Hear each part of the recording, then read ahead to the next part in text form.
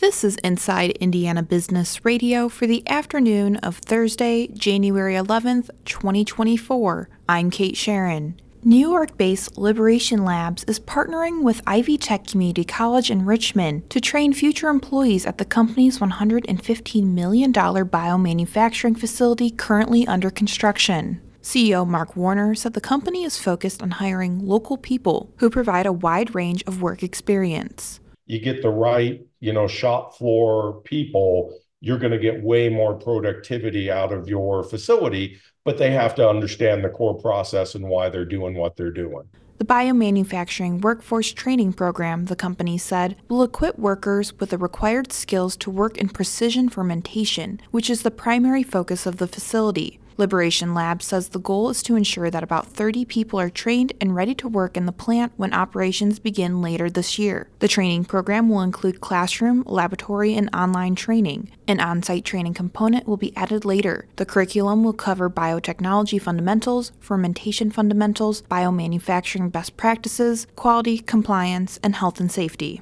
Elkhart-based Patrick Industries Incorporated on Thursday announced plans to acquire a manufacturer of components for the power sports industry. The all-cash deal for Sportech LLC, based in Elk River, Minnesota, is valued at $315 million.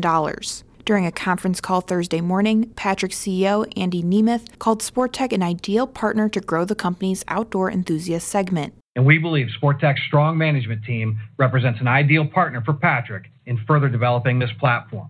Following the acquisition, we expect revenue from our outdoor enthusiast end markets to represent more than 70% of our total revenue.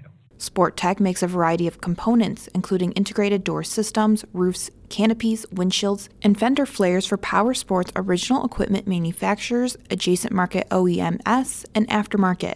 The Indianapolis NBA All-Star 2024 host committee on Wednesday unveiled the newest members of its All-Star Rising Stars group. The individuals will receive a $2,400 scholarship to be used towards their post-secondary education. The Rising Stars were nominated by the organizations selected for the NBA All-Star Legacy Grants. Check out who received the scholarships at InsideIndianaBusiness.com.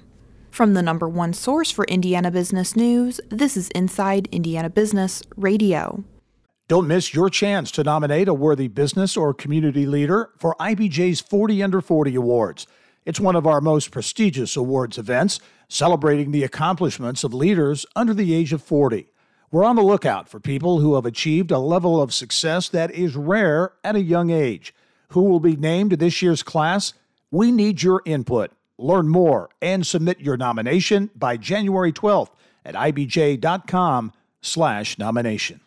Columbus-based engine maker Cummins Incorporated must complete a nationwide recall of 600,000 Ram trucks as part of a settlement with federal and California authorities that also requires the company to remedy environmental damage caused by illegal software that let it skirt diesel emissions tests. In the proposed settlement, Cummins agreed to a $1.675 billion civil penalty to settle the claims, the largest ever secured under the Clean Air Act, plus $325 million for pollution remedies. That brings Cummins' total penalty to more than $2 billion, which officials from the Justice Department, Environmental Protection Agency, California Air Resources Board, and the California Attorney General called a landmark in a call with reporters Wednesday. Florida-based Ryder System Incorporated has opened a 1 million square foot distribution center in Jeffersonville. The logistics and transportation company is operating the facility for Lexington, Kentucky-based Lexmark and is adding 150 jobs. Ryder said the new facility consolidates two Lexmark operations into one and streamlines the receiving and shipping of Lexmark printers and copiers, toner cartridges, and spare parts for more efficient order fulfillment process with 99% same-day shipping. Financial details of the investment in the facility are not being disclosed.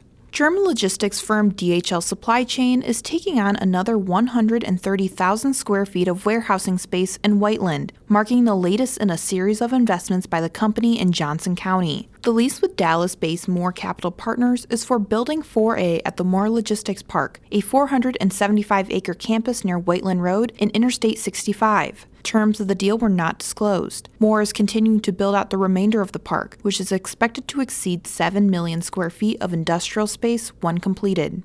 House lawmakers advanced a bill that seeks to make fixes to a major work-based learning bill adopted during the 2023 session. The new measure, House Bill 1001, authored by Representative Chuck Goodrich of Noblesville, primarily seeks to allow money from the 21st Century Scholars Program and Franco-Bannon grants to be used by high school graduates for training by an approved intermediary, employer, or labor organization, rather than for education costs at a college or university. The bill would also permit annual career savings account grants to be used by students to cover costs associated with obtaining driver's licenses and extend the timeline for completing CSA applications. Last year, Goodrich similarly authored HEA 1002, which put in motion statewide career-centered education and training programs that seek to graduate Hoosier students who are better prepared for the workforce. Paramount to that legislation was a provision to establish CSAs for students in grades 10 through 12 to pay for career training outside their schools. David Templeton will lead Terre Haute-based Templeton Coal Company Incorporated as its new president, our partners at WTWO-TV report. Outgoing President Kurt Brighton will continue serving as chairman on the company's board of directors. Templeton has served as a board member and vice president of the company. He also was president and CEO of Templeton Co-subsidiary Glass Coal LLC for the past 7 years.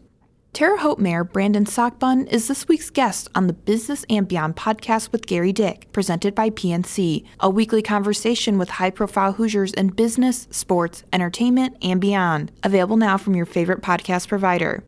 I'm Kate Sharon for Inside Indiana Business, Radio on Demand.